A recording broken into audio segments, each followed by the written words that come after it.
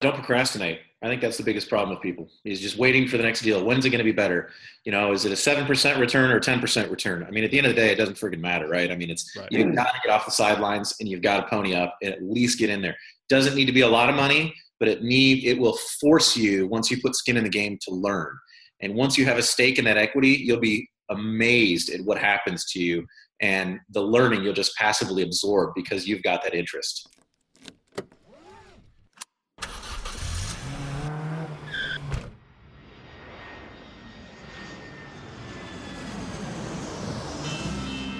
Welcome to Investing in the US, an Aussie's Guide to US Real Estate, a podcast for international investors and real estate entrepreneurs looking to break into the US market.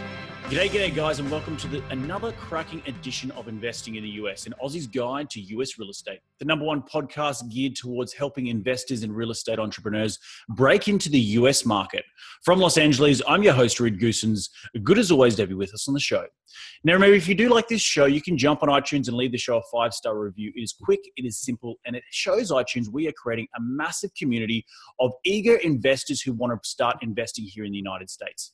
You can also follow me on Facebook and Twitter by searching Reed Goosens.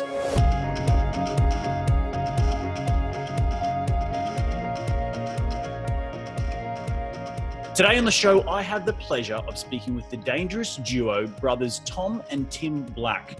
Tom, aka Dr. Black, is board certified in emergency medicine. Prior to medical school, he worked for Wells Fargo Financial, overseeing residential mortgage loans. Tom is an active blogger in the healthcare community and passionate about translating high-income earners to high-net-worth individuals through passive real estate investing. On the other hand, Tim has spent his 30-year career at Six Flags Theme Park and Great Wolf Resorts. Throughout his 30-year span, Tim became well-versed in operations, strategic planning, marketing, sales, revenue management, and real estate development. He is a former chief operating officer for Great Wolf Resorts, which owns and operates over 14 resorts in North America.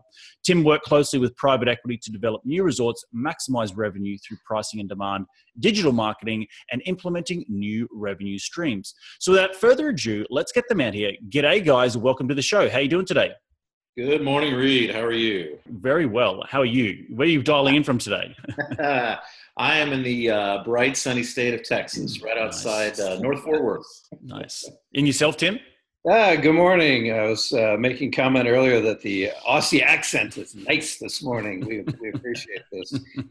I am calling in from actually sunny Madison, Wisconsin. Oh, really? It's going to be a balmy 81 degrees today, believe it or not. So you guys live in opposite parts of the country? We do. Yeah. Nice. I've heard a lot about Madison. I really want to get up there. I've heard it's a cool little town, similar to Austin, I've heard, but I don't know if that's correct. No, you know what? Your statement's absolutely correct. It's many people refer it to as kind of the mini Austin. It's not quite as big, but it's very cool because obviously you have a large university with the University of Wisconsin, and then government is right downtown as well. So yeah, many people feel that it's the same way. So it's a pretty cool little area. Nice. Cold as heck for about 140 days a year. Outside that, it's okay. Nice stuff. So the reason I got you guys on the show today is to talk about a lot of things, but what I want to do before we dive into the nuts and bolts is can you both elaborate on your backgrounds and what made you have the mind shift change to get involved in real estate investing full time? Gotcha. Well, I guess I'll take that one first, Timmy. So I was not a stellar high school student, barely graduated, joined the Navy because I couldn't have gone to even a technical university or an online school. So joined the Navy at age 17, saw a bit of the world, made the decision that I needed to get an education. For some reason, I jumped into medicine. It was very difficult, and the perception that medicine and physicians are rich, which is not necessarily the case. Having learned that about a decade later, I was satisfied with what I was doing, but I found myself in a profession that seemed to just rely on human capital. I didn't have any assets that I could speak of. I wasn't a business owner. I was basically still a high-paid hourly employee. And so when I finished my residency in Indianapolis, started getting into rental houses and things. And right about that time, it was the downturn in the market, 2008, 2007. So I started buying foreclosure homes. We bought about 10 or so, did very, very well, and kept them as rentals. And then I really learned the appreciation of tax depreciation. And so once I started doing that, I absolutely got hooked. From there, I started doing a little bit of development with a partner, built an apartment complex from the ground up, did well on that. 1031 exchanged that into some commercial properties, and then decided to up and leave my practice of 20 emergency physicians in a different part of the state and moved to Dallas basically for real estate. So I knew that that there's bigger, better things out there. And once I got into real estate, I was absolutely hooked. Nice. And Tim? So my career is actually quite different. I grew up in hospitality and entertainment, and early part of my career, 18 years I spent with Six Flags theme parks, moving primarily through the Midwest, and then on the East Coast, I was park president for 3 or 4 other parks. And then, about the turn of the millennium, the company was not doing very well. So I decided to move on and had an opportunity to go to Great Wolf Resorts, which has today about 15 or 16 properties throughout the U.S. and North America. Was the chief operating officer there for 12 years. A great experience. When I started with the company, we had 4 properties and spent a lot of time actively developing. The last property that I opened actually is in your backyard, Reed in Anaheim, about a half a mile down from Disney. And then I retired about a week after, and took about 6 months off. And, one thing that, I'd always admired about Tom was kind of his fortitude and focusing on real estate and learning about real estate and being super passionate about it. So obviously I was very young to retire and was thinking about what I wanted to do. Did I want to sit on some public boards? Did I want to consult, which everybody does? And neither one of those two sounded very appealing, especially after 32 years in entertainment and hospitality. So Tom and I partnered, and we've had just an incredible ride. This space is uniquely different. It's in many ways very similar to hospitality and hotels because there are rooms. I'm particularly passionate about how this space prices rooms. When you think about demand and pricing and they go hand in hand, this space in multifamily seems to be a little bit in its infancy about how they think about pricing. And, a room today or an apartment today should be different on a Saturday, depending on the time of year and what your traffic is, what demand is. So that's what excites me about this business. And we've done, some fun things so far. And we, again, appreciate you having us on this morning. No, it's great. It's great to have both of you on, and it sounds like you've got such a diverse background of experience because, coming from a physician yourself, Tom, and being sort of more in the nuts and bolts of it, Tim. So it sounds like you contrast each other quite well. I want to talk a little bit about the investment strategies you guys are focused on. I know you mentioned multifamily, but is that the only investment strategy you're pursuing during this current economic cycle or climate that we're in right now? Sure. No, I'd say probably right now it's more 70-75%. With the current climate, especially in Texas, as cap rates have been very, very compressed. There's just not a lot of inventory out there for one reason or another, whether you say it's a national kind of thing with millennials, with the age of the population choosing to rent, with the restriction of banking. It's a great question. I think that you have to be really diligent about the communities you're looking at and what you're buying. Right. What's today is not necessarily going to be tomorrow. The other things we are looking at, we actually just closed last month on a commercial asset, some triple net leased industrial buildings. We've got about 5 of those in our portfolio. They do very, very well. And actually, as of about 2 weeks ago, we're starting to meld in some of Tiv's experience from hospitality, and we're looking into limited and select service hotels too. Very, very similar, as you said. It's just it's renting a room. Essentially, it's just the operations is the limiting factor and the barrier to entry to get into that business. Unlike multifamily, we have third party management. It's just a little bit more difficult. So we definitely like that, and we're pursuing it. We've got some goals going into 2018 as bringing some of those assets into the portfolio as well. No, interesting. And so, Tim, you'd be bringing in that experience, right, with the select service. What sort of select service hotels are you looking at in terms of flags? Marriott has a lot of great brands when you think of limited select service. So does Starwood. So we're looking at both those. That segment has obviously grown significantly. since 2008. So we're going to be very selective about the markets that we're in. Obviously, we like demand generators, whether it be, the airport as a demand generator or corporate business parks area, as demand generators. But we think there's a really nice opportunity to blend kind of my experience and my background and be able to return, the kind of investment returns that our investors kind of come to desire. 100%. And it's a little bit interesting. I haven't spoken a lot or at great length about hotel investing, and we'll probably dive into that in a little bit. But why, in general, do you guys like the commercial side of real estate investing compared to, say, single family? Like you talked about, you're in commercials, triple net lease, you're in multifamily, you start looking at hotels. Why is that? Why did you make that change from single families into multis or for me, really, it was basically three things. It's economies of scale, number one. Right. Number two, it's the same work. For me to go out and find a 1,500 square foot or 1,000 square foot house, to do light rehab on it to get a tenant, it's the same as me going out and finding a 300 unit apartment complex for the most part. And then third thing is the tax evaluation. If you can return the same amount of risk, and oddly enough, most people that are well versed in real estate would say that, and I agree. I would say that a single family home is actually more risk to me than a large 300 unit community. In that, you have a non-recourse loan, and the bank is actually your partner. I mean, the bank has no interest whatsoever into you doing poorly on the asset. So I think there's a lot more of a partnership mentality versus you owning a single family home and having a renter in there. It's just much more advantageous, and I think it's scalable much, much quicker. Right. And yourself, Tim? Yeah, I mean, I would agree. It's the multiple.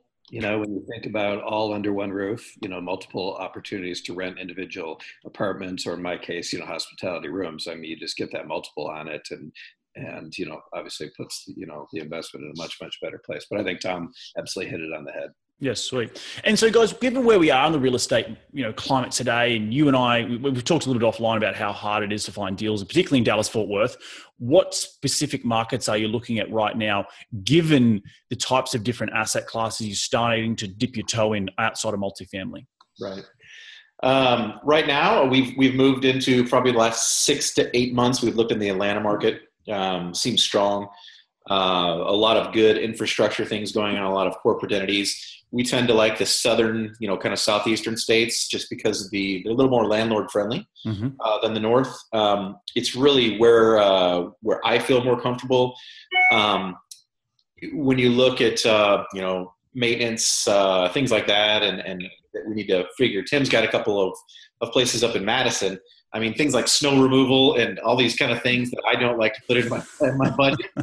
I like something sunny. The other area we're looking at, there's some places in North Carolina we're really, really interested in. But what we're concentrating on is to take two markets, essentially, and really dive in and dissect them rather than being segmented all around and just chasing the dollar. I really want to get to know the markets and the submarkets.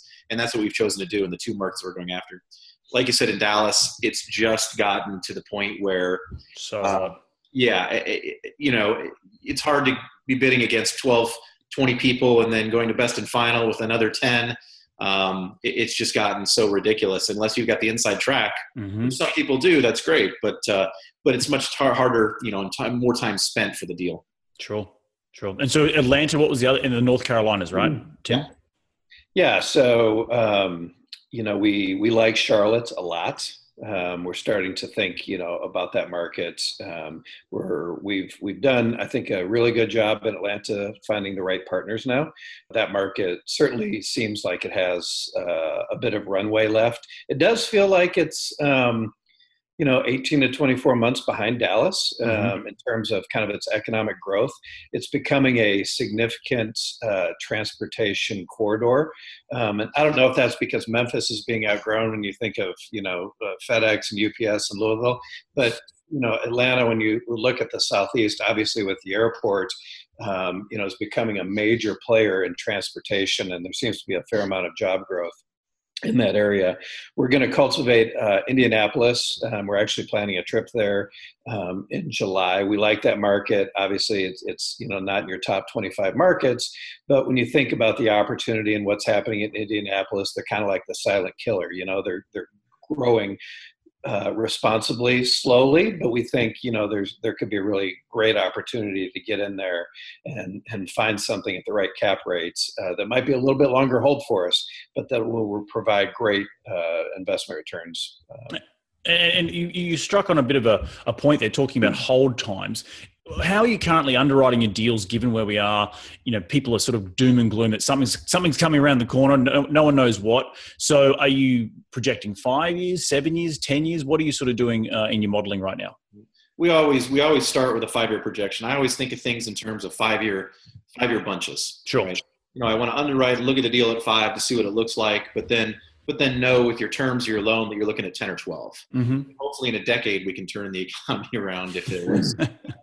Who knows? But at that, I'm willing to take that risk. I mean, if you look at inflation and what we know is going to happen, borrowing $1 million today is going to be paying back $800,000 tomorrow, I'm sure. It's just that it's the way money works. So you've got some risk mitigation whenever you look at a longer term. But with Dallas, you can't underwrite something thinking that in 18 months you're going to turn around and double your investor's profit, which has been kind of the standard right now. Mm-hmm.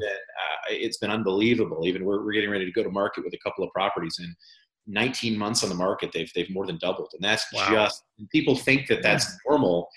It's not. It's unfortunate. You're doing very well for their investors, but they expect that that lightning is going to strike twice in the same place, and that's not the case. So. Yeah, and that economy is only in one place in the United States today, and that's Dallas, right? I mean, it's arguably the most electric economy, and the danger is, to Tom's point, is that we do have some investors that think that that's normal, typical. Mm-hmm.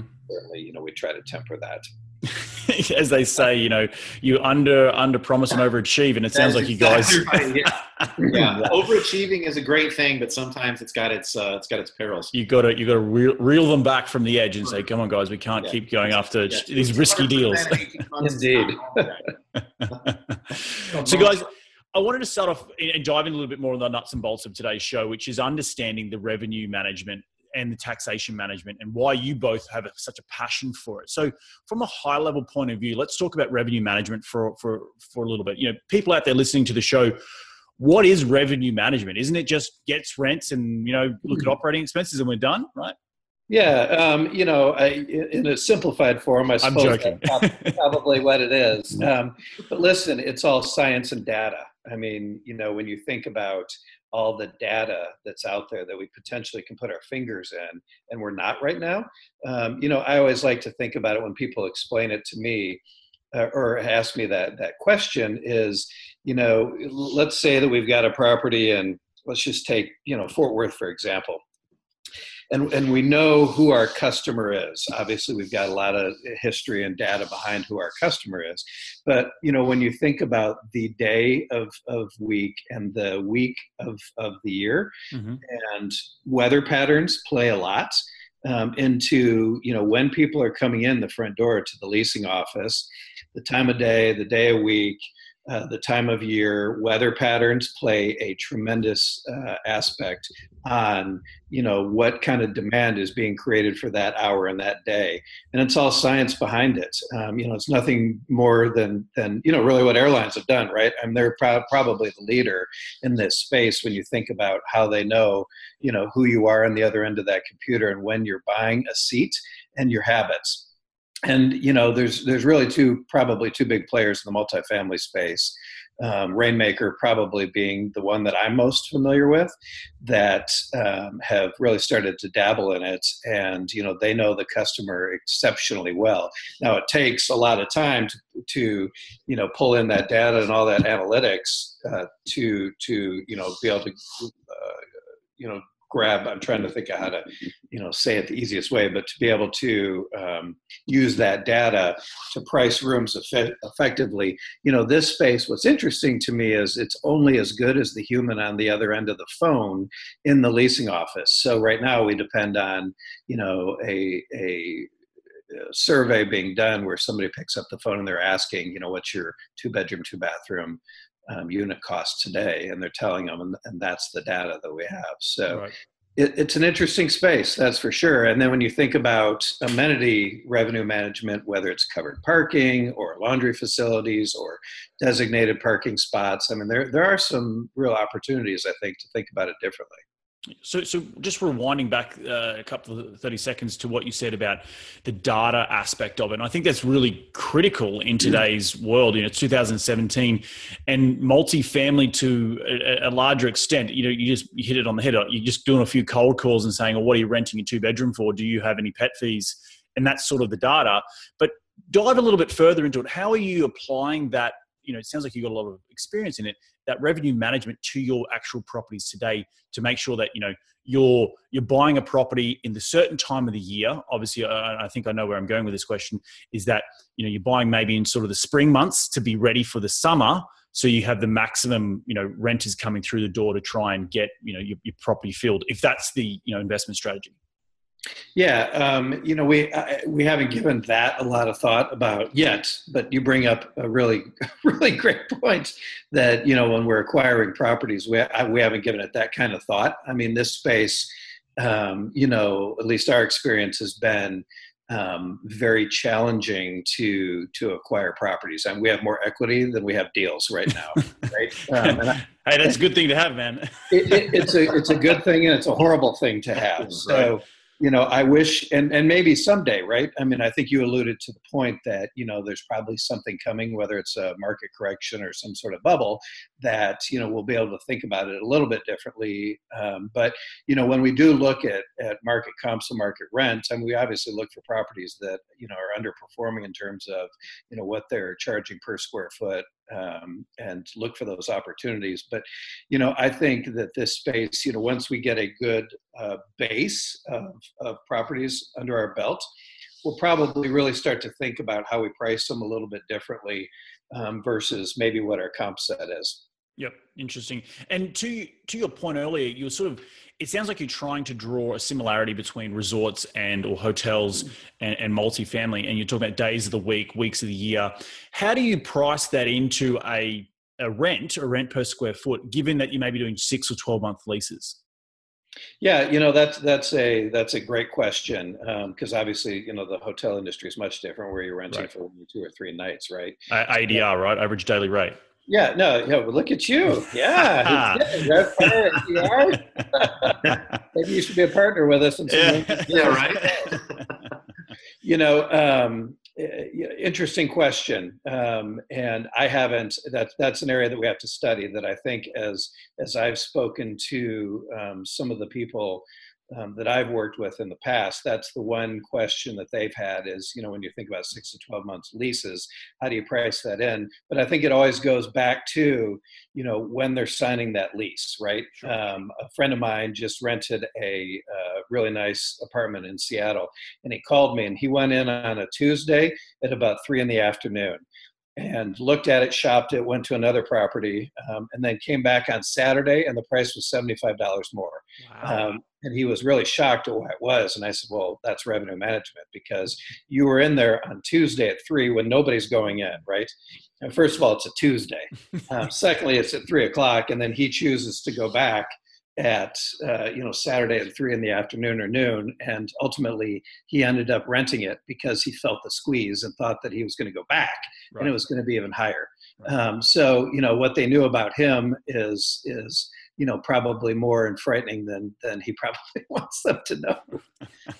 That's so interesting. And I guess you'd have to have your on-site property management really keyed into that sort of stuff, right? And setting the bar at a certain level to say, look, guys, people are coming in shopping this throughout the week. We'll have it at X price. If they do start coming on weekends, let's bump it up a little bit, right? There's that saying about, the reasons everyone wanted a certain, widget is because they all arrived at the same time. You schedule them to come to see the property at the same time, and they're competing against each other. And it's human nature to say, well, I want this, and I'm going to pay $75 more than what you're going to pay for it, right? Yeah, it's the old adage, you have to trust the data, mm-hmm, right? Anything can be overrode. And I think that, one of the things that I learned is that each property that we had a revenue manager. And, I remember many times in my career at Great Wolf where, we'd be going into March and we'd be down versus prior year and asking all those questions. And the revenue management team would always say, trust the data. And it's so cyclical that you just have to sit back and, it feels like you're playing roulette a little bit in Vegas. But you do have to trust the data and believe that, what's out there is actually true and factual. But, this space, we're going to need to, think about, with the leasing team, somebody in the office will have to have a revenue management background to some degree and understand data, because it is all science. Right. No question about it. That's so interesting. Yeah. Tom, you've been a bit quiet over there, mate. Let's get into your passionate thing, taxation management, right? He's got a passion for revenue management. I'm like, as soon as we grow and we have our own management team, we're not that far off. Maybe. It sounds like it, boys. It sounds like it. Just a quick little segue. I met a developer in the hotel space from Seattle who was building a multifamily purely for Airbnb, but his backup plan to get financing on it was to be market rent long-term leases, right? Wow. So it came down to the financing tract of it that was going to be hard to get the financing on it. But I digress. But it was an interesting model because he could lean back and say, well, look, I'm just going to rent it for 6 to 12 months, right? So wow. Anyway, and probably in Seattle that would work. Yeah, right. In a tier 1 market, class A property, high class amenities. Yeah, for sure, 100%. Totally. So, Tom, talk to me about the taxation part of it. This is where the podcast takes a dramatic turn. Let's all talk taxes. When you're making a decent living, though, taxes are a bitch. Yes, I could imagine. No, hey, keep it coming. I love it. I'm a foul mouth Australian. So when I knew getting out that my income was going to go from, I was working 110, 120 hours a week in residency, pulling down about 35G, something crazy good like that. Mm-hmm. And, I got out thinking, wow, if when I go into making a higher level income, what are my taxes really going to be? And it was a little bit scary because I went into a 40% tax bracket.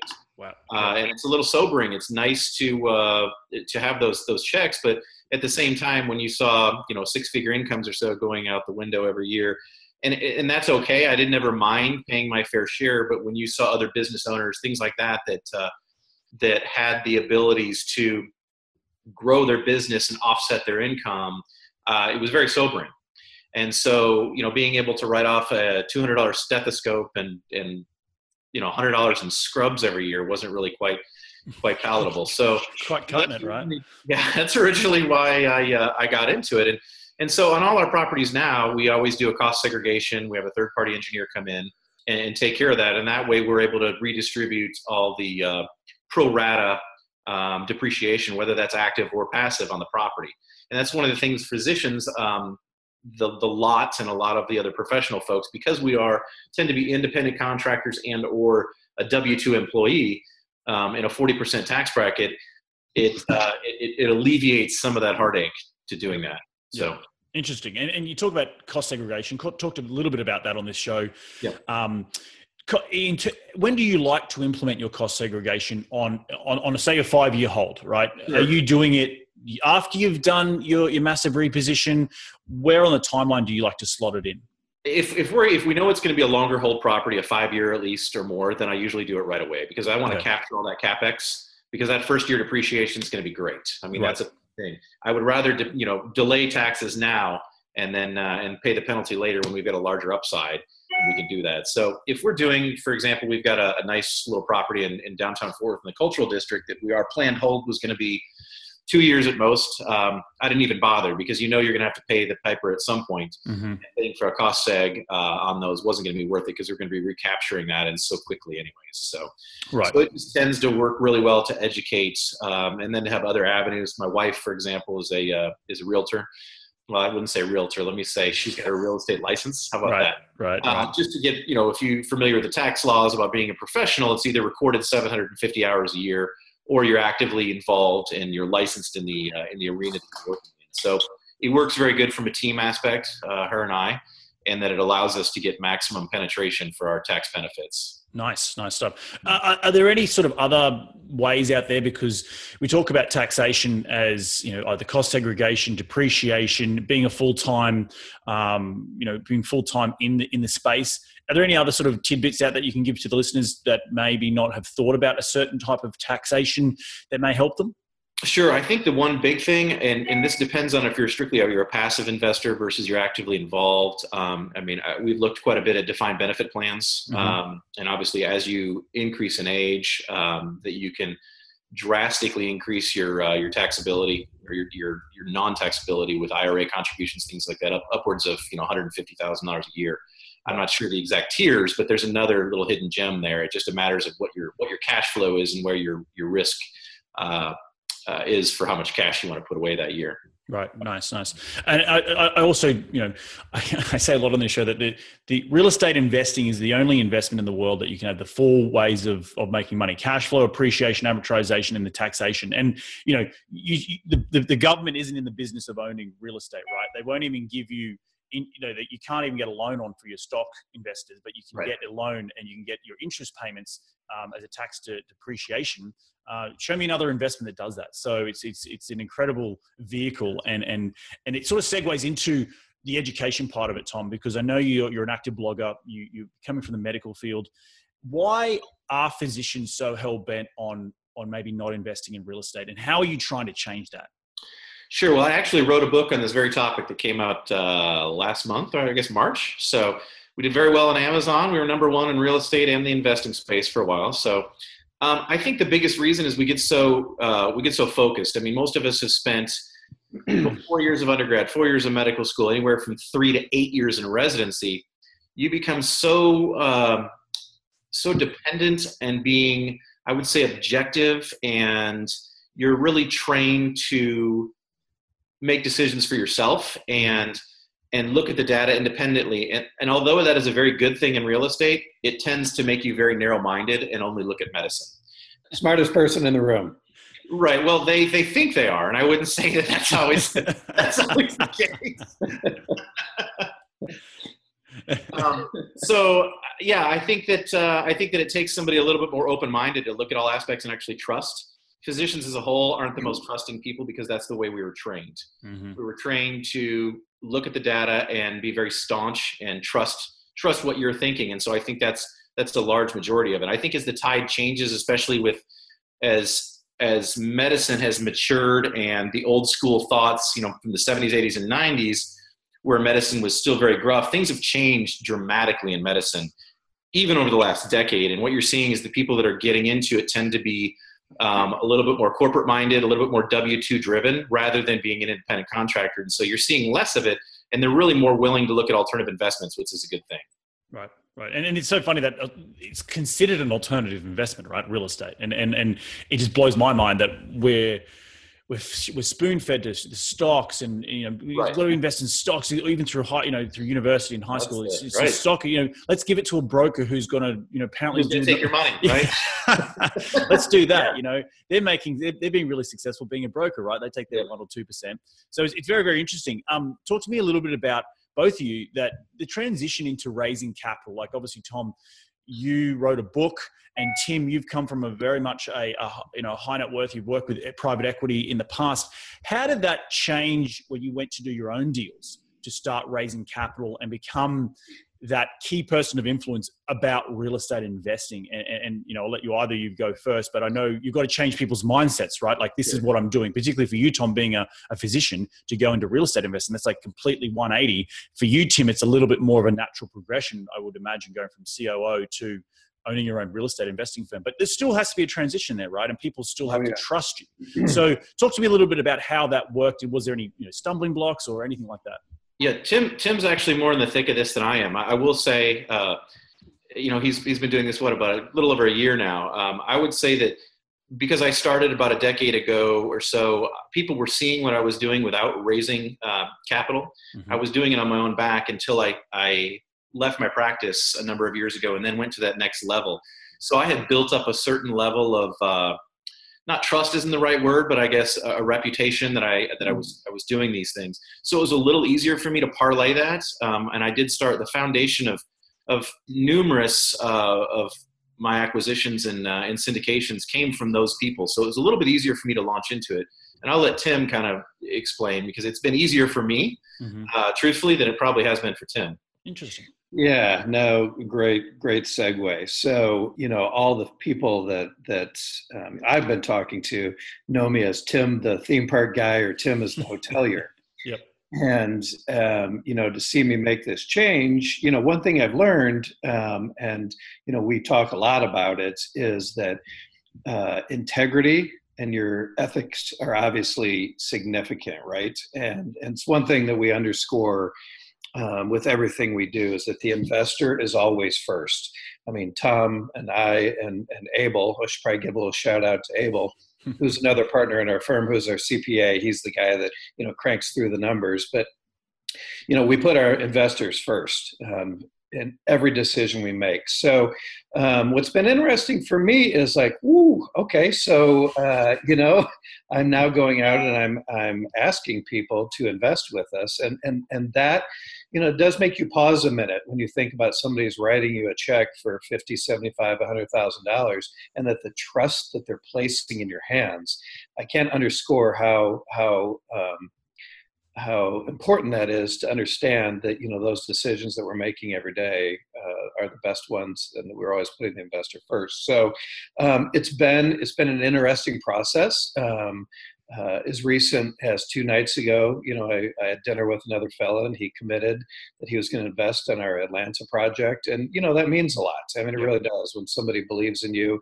And listen, make no mistake, I've jumped on the back of Tom many times. I mean, I've got books plastered all over my body because it lends immediate credibility, right? When you have MD behind your name, all of a sudden you're the smartest person in the room. Which isn't the case. Let me just go ahead and say that right now. No, but listen, I mean, it's I'm not going to lie here and say that I've jumped on Tom's back and I said, well, I may have done the theme park thing, but here's my brother who wrote a book. Right.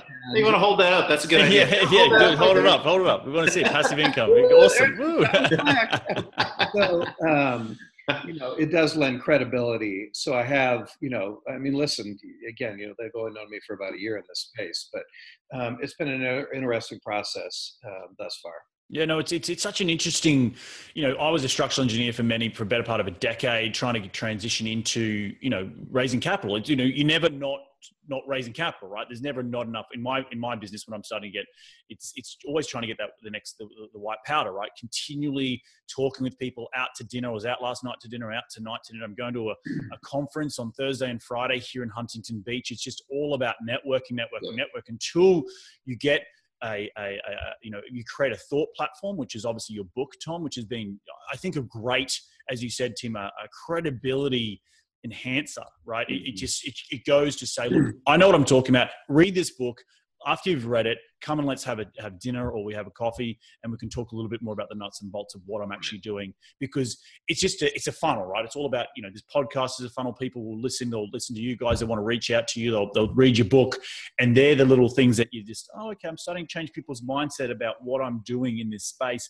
And it goes back to your point about being credible and trustworthy, because that's the most important thing, to stand on and have your morals to stand on, because you are taking people's money and investing large sums of it in some pretty incredible deals. But back to your point, I think it's really, really important to hit on the fact that, you're confident in the investment that you're searching, right? And you say right. that you take your investors first. Well, it also comes down to what deals are you chasing, right? And how you mitigating that risk or the downside to your investors. And, maybe you shoulder the risk a little bit more, non-recourse debt, making sure you've got a massive upside because you know that the in-place rents are so much lower than the market rents. There's different ways you can do it. And I'm sort of going on here a bit, but I really like the point of key person of influence and creating that sphere and changing that mindset, because it's tough. Because out of the two of you, I would have naturally thought, Tim, you would have been the more natural capital raiser, given your background in real estate.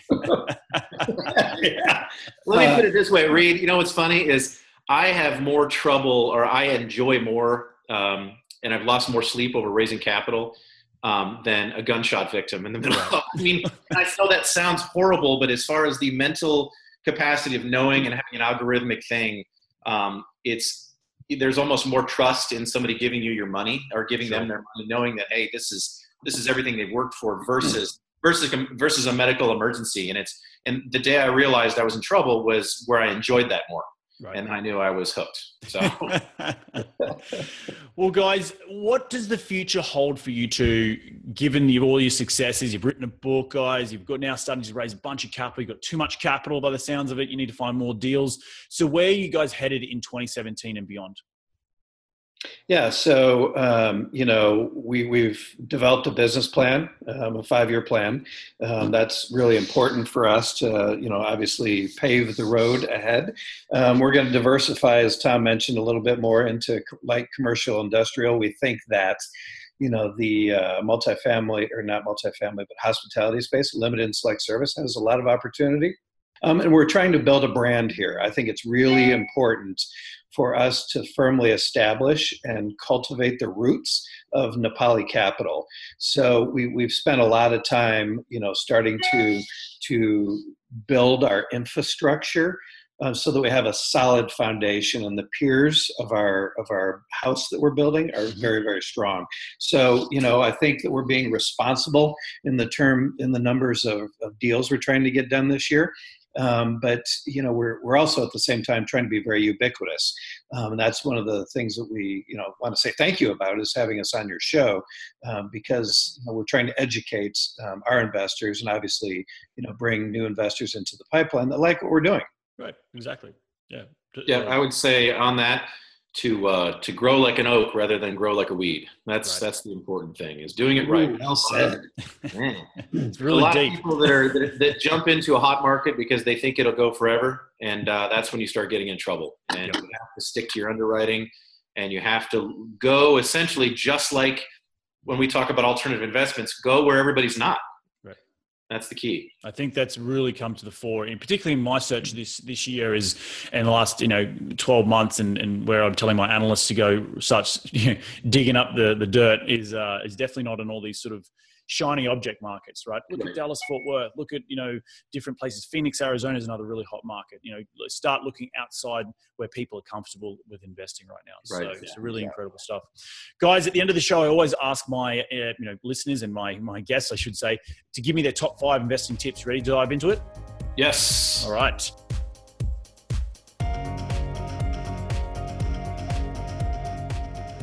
So I know you'd have to have a daily habit. What is it, and how does it help you keep on track towards your goals?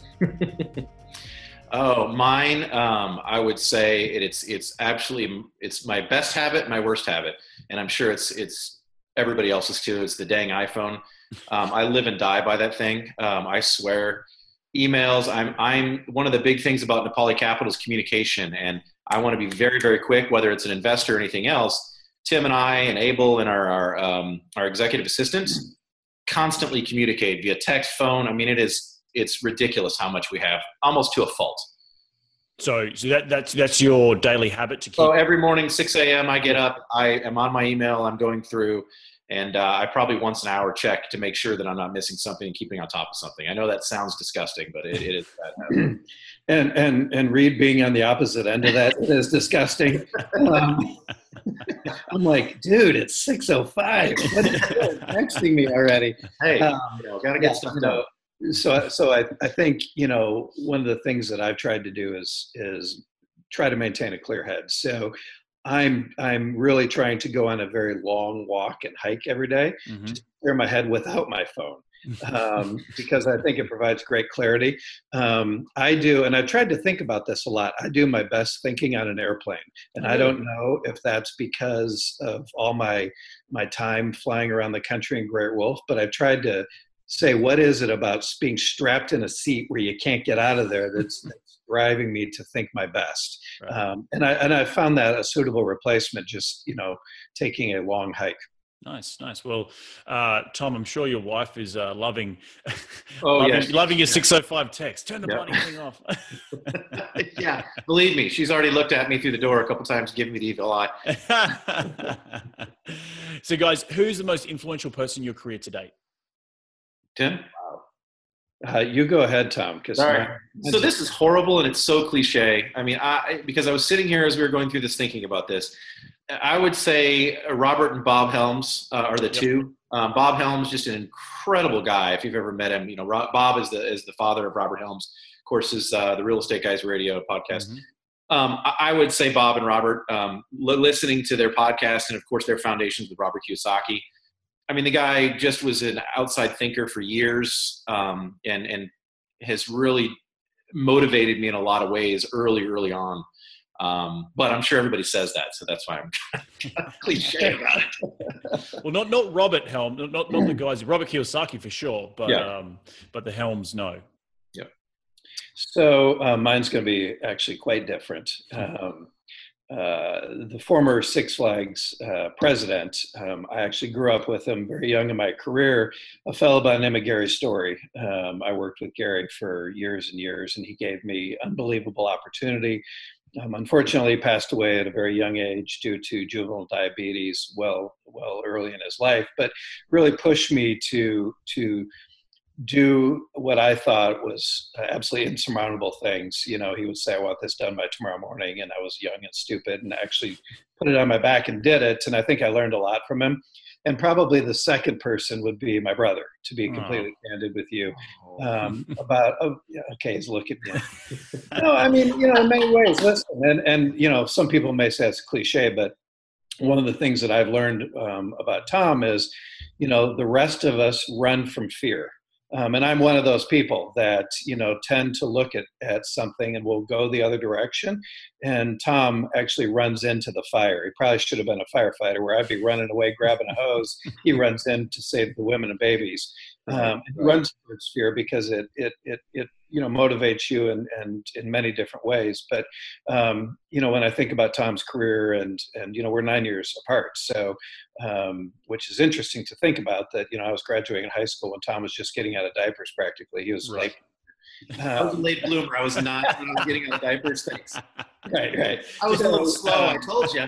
Still wetting the bed, right? Yeah, no. I mean, when I think about his career, and we have an older sister. When I think about his career and being much younger than I am, and certainly, we have an older sister who's 5 years older than I am. When I think about his career and kind of how he thought about it, and he alluded to him being a high school student. I was very similar to him. Was a terrible high school student, and for him to focus and persevere and get through medical school.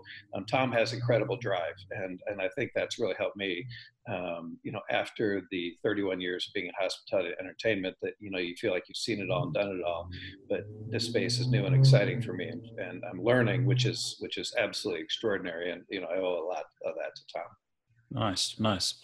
Guys, pretty touching stuff. I wanted to say congratulations to both of you, because it sounds like you got some incredible people in your careers that have helped you, get to where you are today. So well done. A couple last questions is, what is the most influential tool in your business? And I might already know what yours is, Tom. So I have to say technology. My laptop, I sometimes worry about losing it. I mean, I've got my whole life on this thing, and I have to say that there's just, if you could say one person, it's Abel. I would say he's probably our most influential tool. The guy is amazing. I mean, he can translate numbers into opportunity like nobody's business. So actually, he's such a cog in the wheel. I'd have to say him. Okay. The more I think about it. And yourself, Tim? Oh boy, yeah. I absolutely think it's probably Abel, no doubt. And I apologize. I'm jumping on Tom's back on that one, but there's no doubt that Abel is a really, really important part of our team.